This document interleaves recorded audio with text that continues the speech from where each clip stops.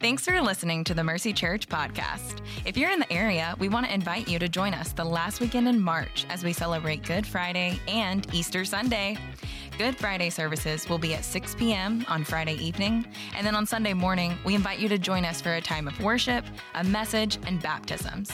Bring your friends, your family, and if you feel so led, invite your coworker, cashier, or barista to join you. Services will be held at regular service times at all campuses. To learn more, visit mercycharlotte.com/events. Again, that's mercycharlotte.com/events.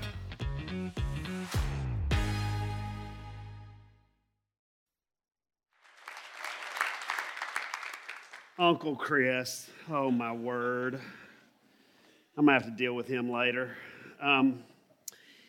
It's good for me to be here. Most of you, I think I'm old enough to be your daddy. So, you know what? I tried to think of a clever way to start this morning. Some little cute way to get your attention and get you to listen to me. But how about we just jump in and I just tell you the truth? Isn't that what uncles do? Isn't that what daddies do? They just dish it out straight. I'm going to warn you. Some of you are not going to want to hear what I have to say today. You're not. You're not going to like it. But I'm going to ask you to let the Holy Spirit of God take His word and apply it to your heart. I'm going to ask you right now to posture yourself before Him and just say to Him, Jesus, speak to me. Can we say that together? Let's just say it. Jesus, speak to me. Say it again. Jesus, speak to me. I hope that's why you're here this morning.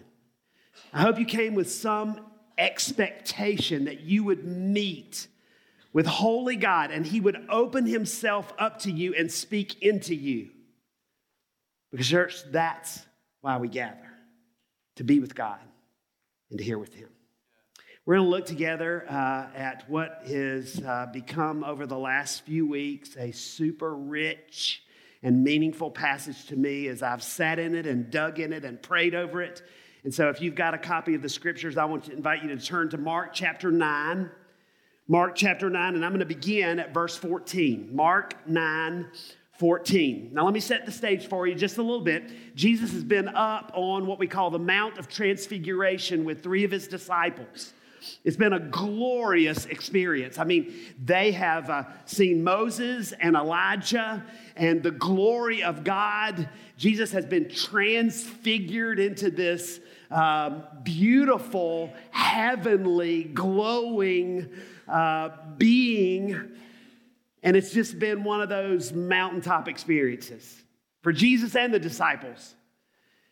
And so Jesus and Peter, James, and John come down from the mountain and they come up upon the rest of the disciples. And that's where we're going to pick it up. Mark 9, verse 14. When they came to the other disciples, they saw a large crowd around them and the teachers of the law arguing with them.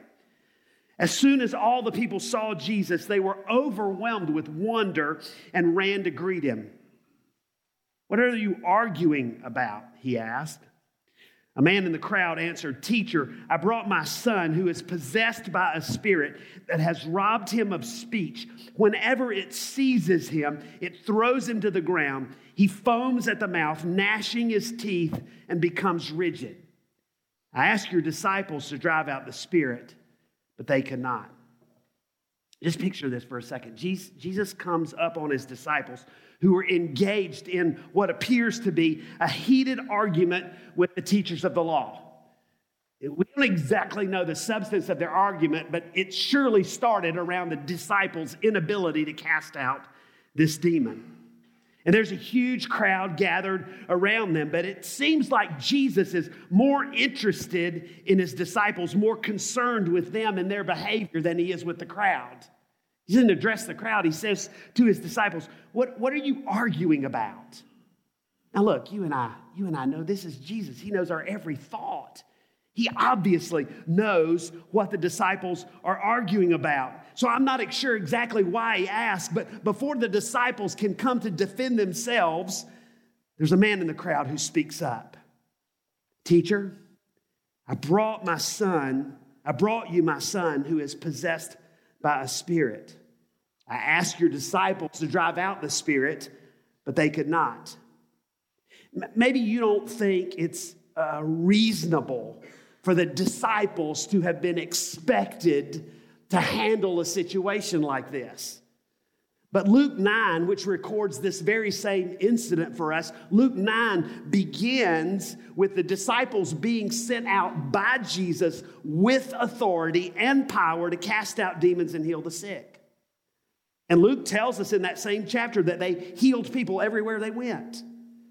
So this father came looking for help, expecting some relief, but the disciples could not drive out the spirit.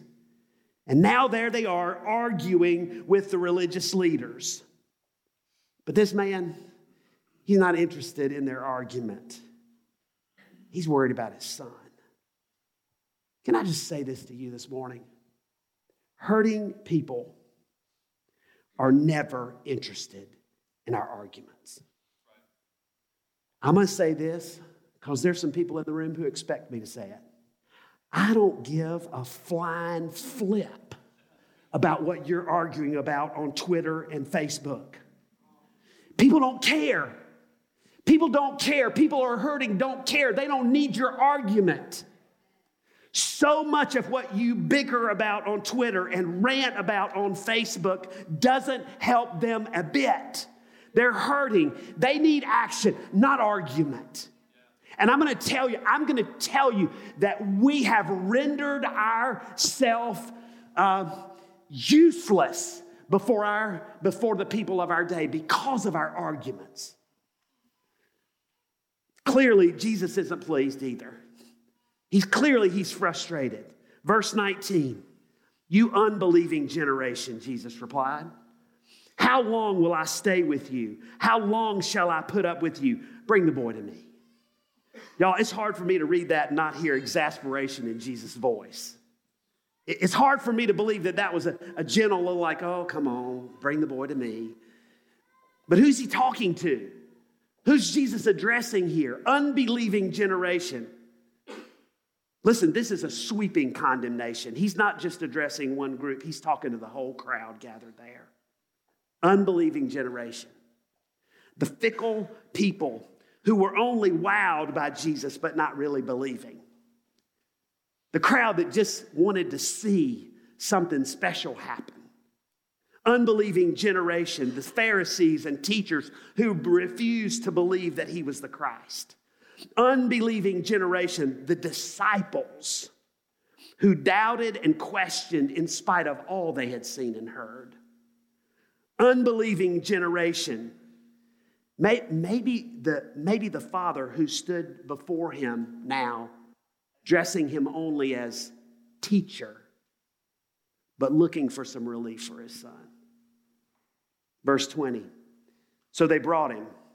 When the spirit saw Jesus, immediately it threw the boy into a convulsion. He fell to the ground and rolled around, foaming at the mouth. Jesus asked the boy's father, how long has he been like this? From childhood, he answered. It has often thrown him into fire or water to kill him. Can you just stop for a minute and grasp the agony of this? From childhood, this boy has been tormented. He's not a kid anymore. It says from childhood. He's not a baby. He's grown. He's come into adulthood as he stands before Jesus now. And it's been one continuous attack from the time he was a child until this day. One crisis after another with one goal in mind. The father identifies it. The spirit throws him into the water and into the fire to kill him. The goal is destruction. It's been so long since things were normal for this family. There's no peace and no rest. Not a moment that this father can take his eyes off his son for fear of what will happen to him. Listen to me. I'm a dad of two boys, 10 and 12, and I know this. Nothing will break you down and make you desperate before God like watching your kids hurt and suffer. Joby Martin says it this way, there's There's nothing like kid pain. Is there a parent in the room that can say amen? Well, this dad knows that if something doesn't happen soon, his boy will be dead. So he pleads with Jesus. If you can do anything, if you can do anything, take pity on us and help us. Can you hear the desperation, the fear, the anxiety? Maybe it won't ever end. But Jesus, if you can do anything at all, I'll take whatever you can do. I'm done trying to tell you what to do. I'm just asking you to do something. Just please have mercy on us. Please take pity and help. Have you ever been there? Have you ever been at that place, desperate, broken, and afraid, and just saying to Jesus, just do something? Jesus replies, verse 23, if you can, said Jesus, everything is possible for one who believes. I'll be honest with you, it's super hard for me to believe that this is a rebuke. I don't hear a snarky comeback from Jesus. I believe that in tenderness and compassion, Jesus looks into the eyes of this broken and desperate father and says tenderly, if you can, is not the right question, my friend. I can do anything. But you have to trust me. You have to believe. And Jesus' words fanned the fire of faith in this father. And so the scripture says, verse 24, immediately the boy's father exclaimed, I do believe. I do believe. I do believe. Help me overcome my unbelief. There must have been something about seeing Jesus that lit a spark of hope in this father. He heard something in Jesus' voice. He saw something in his eyes that resonated with him. I don't know, but something moved this father to cry out immediately, I do believe. Help me overcome my unbelief. I can't tell you this morning how much I love this. There's no pretense here. Desperation will do that to you. Humility always dismantles the masks we wear. When I understand who he is, there is no point in me trying to hide who I am. Look at me, church. There's no point in you walking in here this morning and singing together, this is how I fight my battles, from a posture that looks like you think you've got it all together. Some of you, your greatest problem this morning is that you think you can handle it. You think you've got it. It appears that you have the world by a tail, and God has apparently not brought you to a place of brokenness and desperation where you're willing to say to him with all honesty, I believe, but help me overcome my unbelief.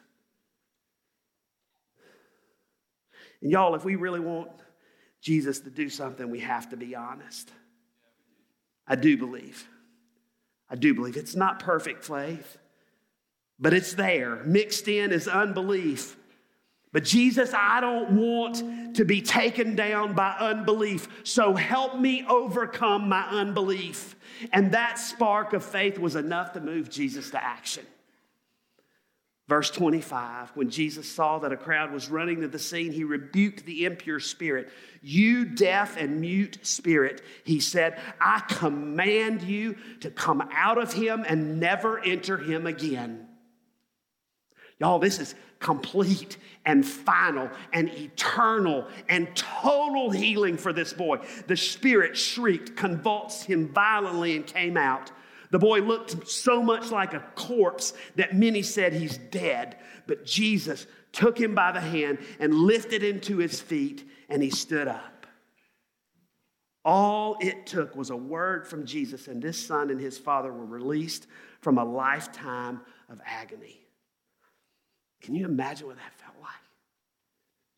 Can you just imagine for a moment what it felt like for that boy, for that man to be released from this demon that had seemed to control him all his life? Can you imagine what it felt like for that father to know his son was going to be okay?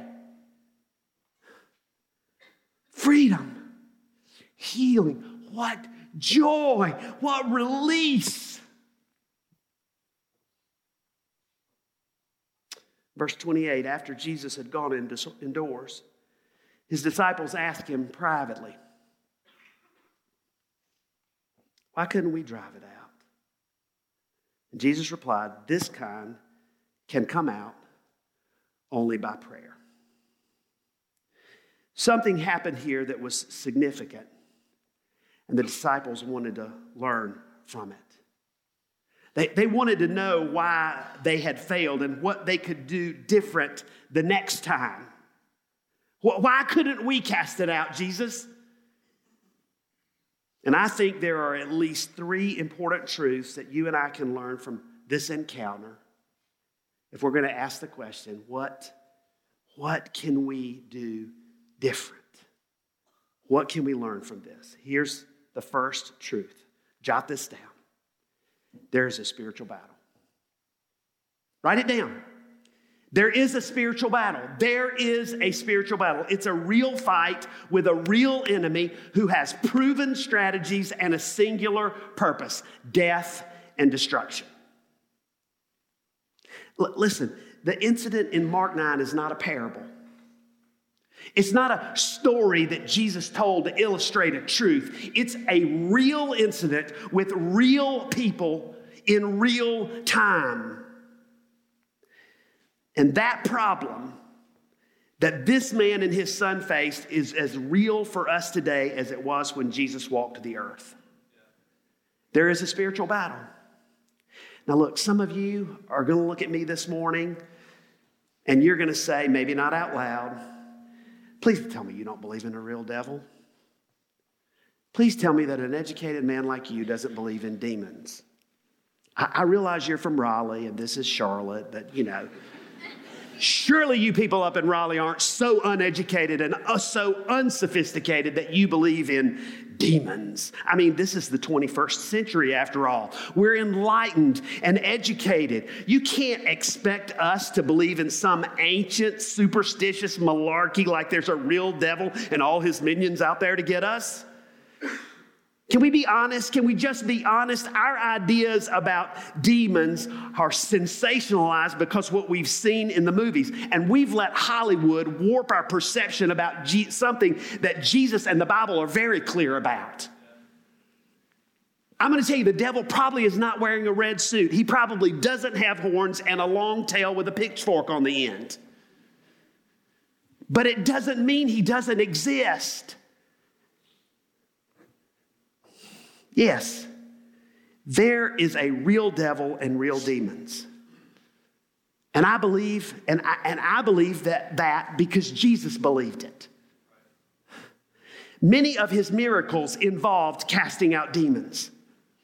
Jesus told us the devil was real and even told us what his agenda was. Listen, don't push back on the idea of supernatural evil if you are willing to believe in supernatural good. You can't believe in a supernatural power from heaven and not believe in a supernatural enemy. Jesus believed in him. If you want to question my sanity about it, just realize you're questioning Jesus's at the same time. Jesus told us, John 8:44, that the devil was the father of all lies.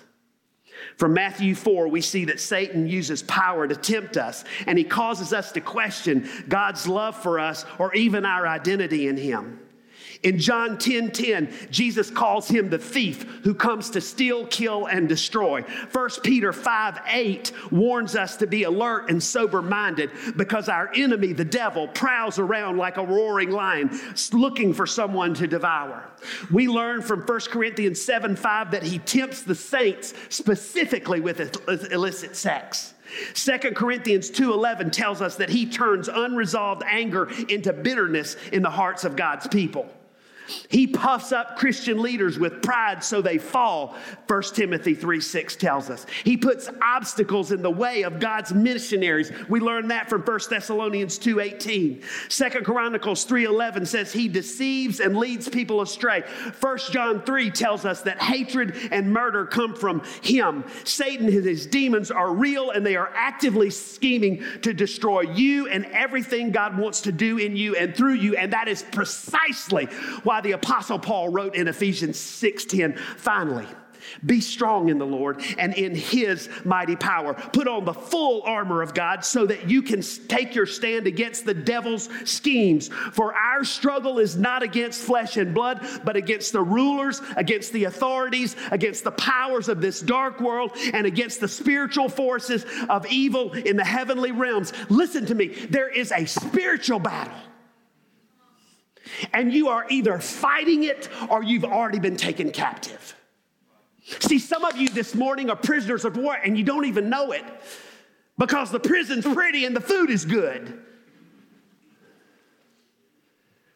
Listen, the surest way to lose a war is to deny that it exists, or to ignore the fact that there's a war going on.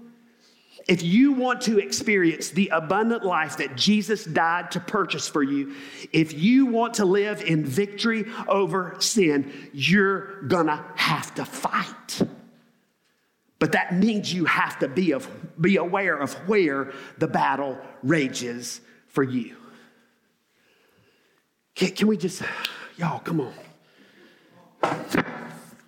For some of you, I can be a little bit more free with this because my kids aren't here this morning. For some of you, the battle rages at home. I got a 12-year-old. We in middle school.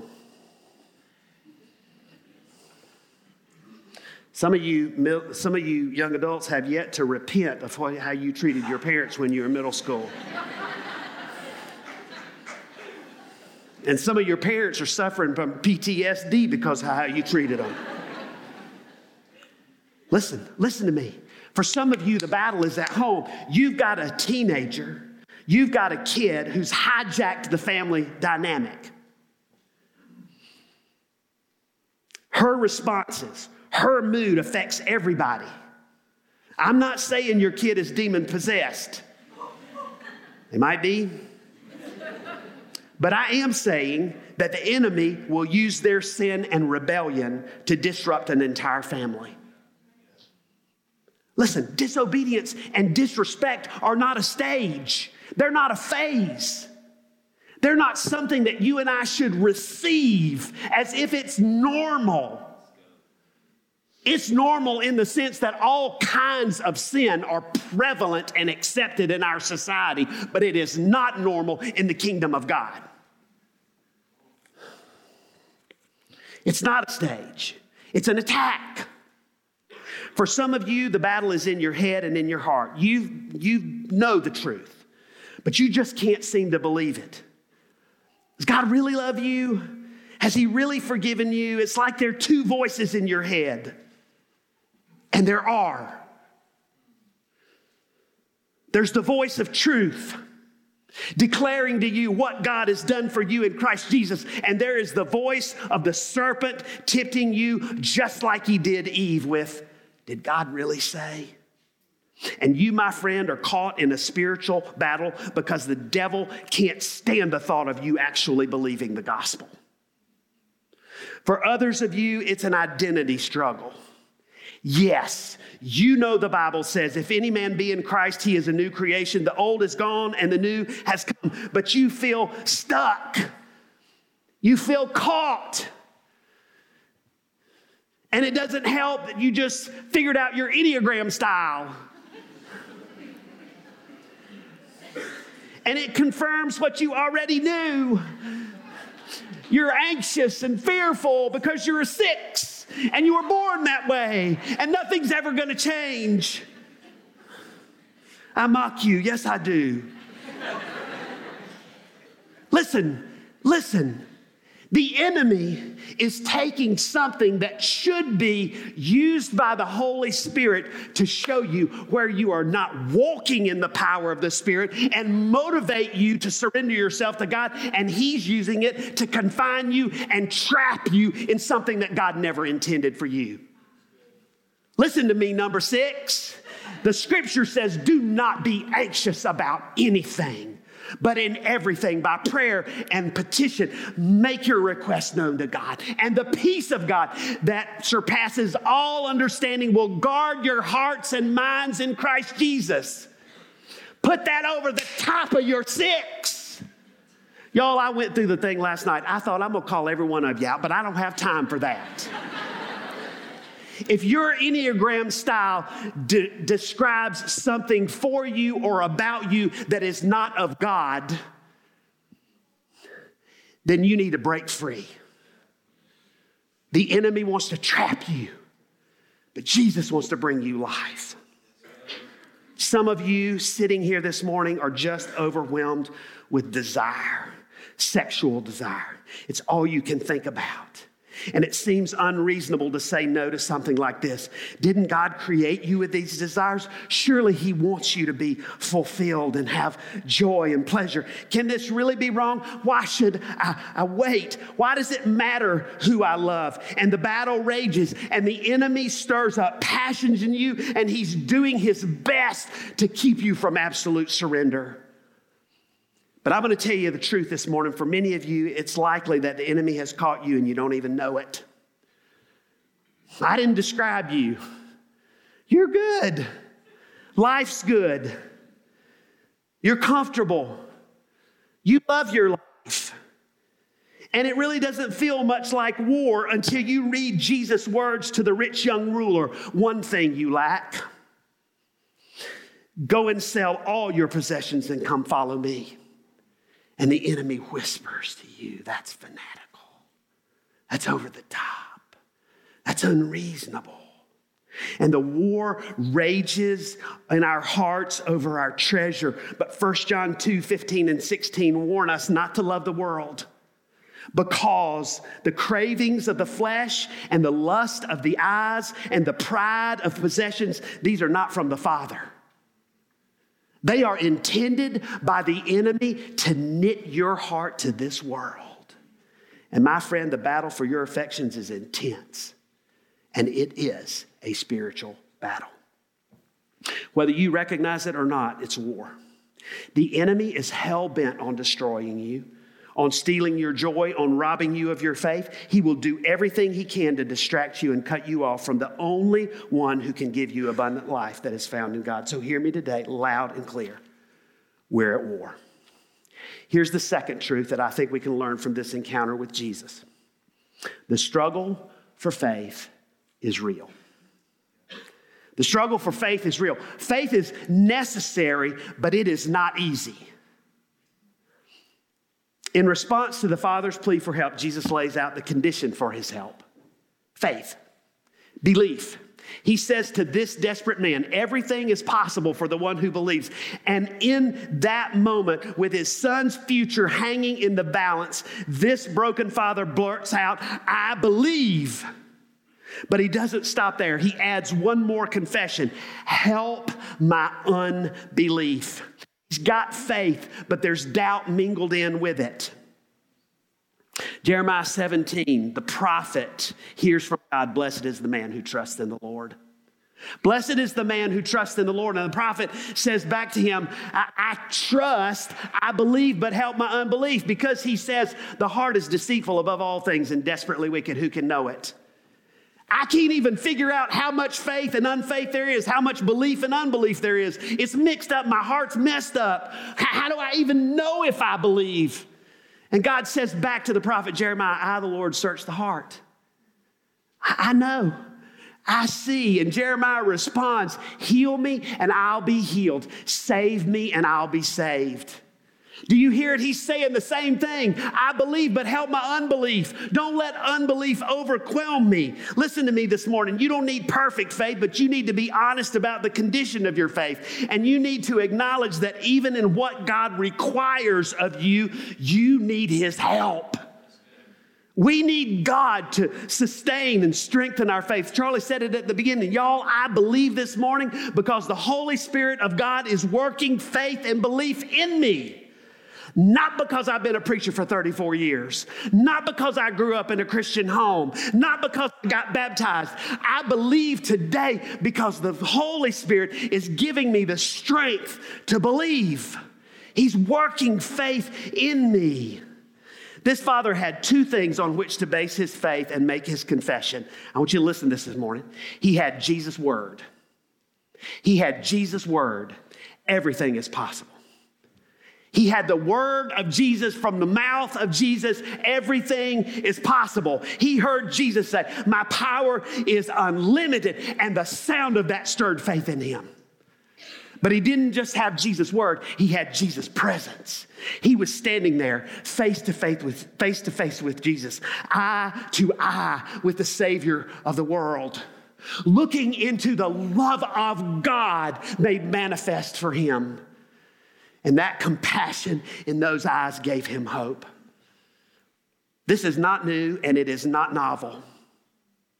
You need to hear and heed this. Just like this father, we have access to Jesus' words and his presence, and they are absolutely necessary if we're going to live by faith. If you expect to live by faith and experience the abundant life, you will need to be actively, daily hearing the word. Newsflash, 30 minutes on Sunday morning ain't going to do it. Some of y'all are already in a fight before you get to the parking lot. And you need to have the word of God stored up in your heart. And that's not going to happen from you sitting in here because 90% of you ain't written down nothing I said. You won't remember it before you get to lunch. You sitting there looking at me like, well, that's nice. I'll think about it later. And you thinking about it later will bring destruction to you. You need to have this word of God in you so that when you're stuck, what you bleed is the word of God. When you're pricked by trouble and difficulty, what comes out of you is the word of God. When you're squeezed by the attempts of the enemy to destroy you, what comes gushing out is the word of God. But you don't just need the word of God, you need the presence of God. We're going to fight the good fight and finish the race and keep the faith. We're going to need to learn to abide, to sit, to gaze, to put the dadgum phone down and enjoy the presence of Jesus. Y'all know more about what's happening in everybody's life than you know about the character of God because you look at Facebook more than you do at the face of Jesus. You got to learn to gaze. You got to learn to look. You got to learn to take it in. Listen, faith isn't something that just happens to you. It's a deliberate choice to trust, but it's not blind faith. It's anchored in a person and tethered by a trustworthy word and validated by a host of witnesses who've gone before us. But listen to me this morning. Faith is a struggle. It's a fight. The third thing I want to tell you is this. Prayer is essential for victory. Buckle up, because I ain't got but about 5 minutes left. All right, so here we go. You ready? You gonna listen fast? You good? All right, this is the crux. This is the landing point. This is what you need to hear today. Prayer is essential for victory. I'm gonna say it again. One person said amen. Prayer is essential for victory. Look, the disciples were genuinely confused. They clearly expected to be able to cast this demon out. But they also clearly failed. So they asked Jesus, why couldn't we drive it out? And his reply is very simple. This kind can come out only by prayer. What's that mean? I'm going to be straight with you. I don't know entirely. I think I could build a whole sermon out of what I think Jesus means right there. But I only got 5 minutes, so here we go. First, I think that Jesus is identifying their lack of faith as the reason for their defeat in the spiritual battle. Do you remember earlier in the story when Jesus bemoans their lack of faith? Verse 19, you unbelieving generation, how long will I stay with you? How long shall I put up with you? He was talking to the disciples. And when he said to the Father, Everything is possible for the one who believes. He wasn't just talking to the father of the demon-possessed boy. He was talking to the disciples. In Matthew 17, we have another record of this same encounter. And Jesus responds to the same question in Matthew 17 by saying this, because you have so little faith. That's why you couldn't cast it out, because you have so little faith. Listen, which one did he say? Yes. Because Jesus is saying this kind comes only out by prayer is a declaration of an evidence of a lack of faith. But Jesus doesn't just seem to be telling them that it was a lack of faith. He's telling them it's misplaced faith that kept them from experiencing the power of God. Maybe they thought they could handle it. I mean, after all, they had some experience in casting out demons. They had a record of success. They should be able to handle this. Write this down. The absence of prayer reveals a lack of faith. Look at me. Your prayer life. I'm not talking about what you want your prayer life to be. I'm talking about what your prayer life is. Your prayer life may be the best gauge of trust. It may be the best gauge of where your trust lies. Your prayer life may be the best gauge of where your trust lies. Listen, our lack of fervency in prayer is probably the best indicator that we've placed our trust somewhere other than in God. Because a lack of prayer says, listen, I can handle it. I got this. It'll all work out. I've been down this road before. It all comes together. It's going to be okay. Listen, your prayerlessness screams, I got this. It's a lack of faith. It's a lack of faith in God. You might have lots of faith, but it's placed in the wrong place, in the wrong person. But prayer doesn't just reveal your faith. Prayer builds your faith. This kind comes out only by prayer. If a lack of prayer is a demonstration of a lack of faith, then what I'm going to do about it? I'm going to pray, because prayer builds my faith. Listen, it's so much more than asking. Prayer is communion with your Father in heaven. It is time spent in His presence, intimately engaging with Him. Prayer that is focused on God and not on my circumstances will build a robust belief that my powerful God can do anything and my loving God will do what is best.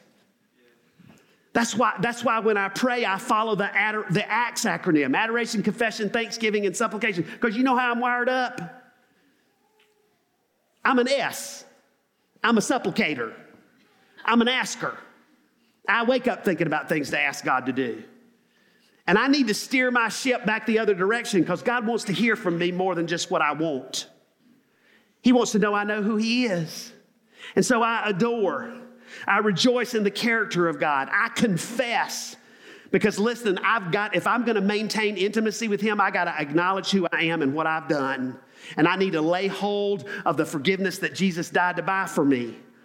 Thanksgiving. I engage in thanksgiving because I need to recount all I can of what God has done and express gratitude for. Listen to me. When you adore Him and you confess and you give time to thanksgiving, you are building your faith and your confidence in your God. And I say it this way: when you know who you're talking to and you know what He can do, it changes what you ask for and how you ask. Your best asking will come when you have saturated yourself with the character and the work of God. Stop looking at your circumstances. Stop analyzing your situation and lay hold of the character and the work of God. Listen, the prayer, and the third thing is this: prayer of faith accesses the power of God. The prayer of faith accesses the power of God. Only one person in this story prayed. Only one. The Father. If you can do anything, take pity on us and help us. And that simple prayer accessed the power that changed everything. Listen, James 4:2 says you don't have because you don't ask. And that might be the clearest diagnosis for many of us today, but it doesn't have to be that way. Jesus said, ask and it will be given to you. John 15:7-8 says, if you remain in me and my words remain in you, you can ask whatever you wish and it will be done for you. James 5:16, the prayer of a righteous man is powerful and effective. Listen.